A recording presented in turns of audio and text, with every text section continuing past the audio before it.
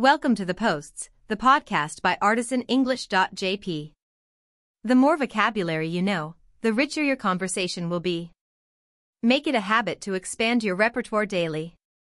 Today is Saturday, February 12th, 2022, and we're going to look at what it means to be far removed from something.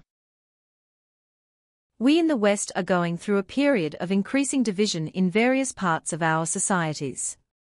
Although there are multiple reasons for these divisions, most of them have origins because the sides are far removed from each other.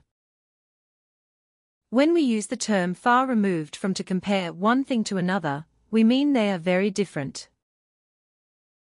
If we look at politics, it is easy to see that our so-called leaders have led pampered lives that are far removed from the daily life experiences of most of the population.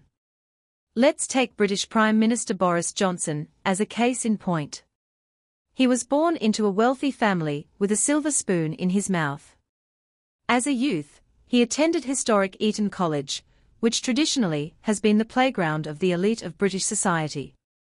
He is also a graduate of Oxford University, far removed from the average person's educational experience. Is it any wonder he has difficulty relating to, and understanding, the hardships experienced by the average Joe under pandemic conditions? The divide is also evident within society itself, not just between the elite and everyone else. The non-political upper-class lifestyle is far removed from that of the working classes.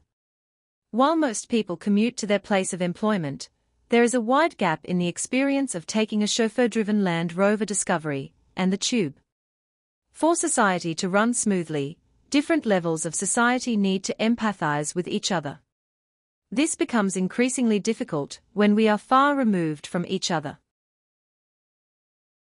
This one is in the books. Thanks for putting us into your ears. Don't forget to subscribe. Until next time, maintain your discipline, try a weekly quiz, and learn something new every day.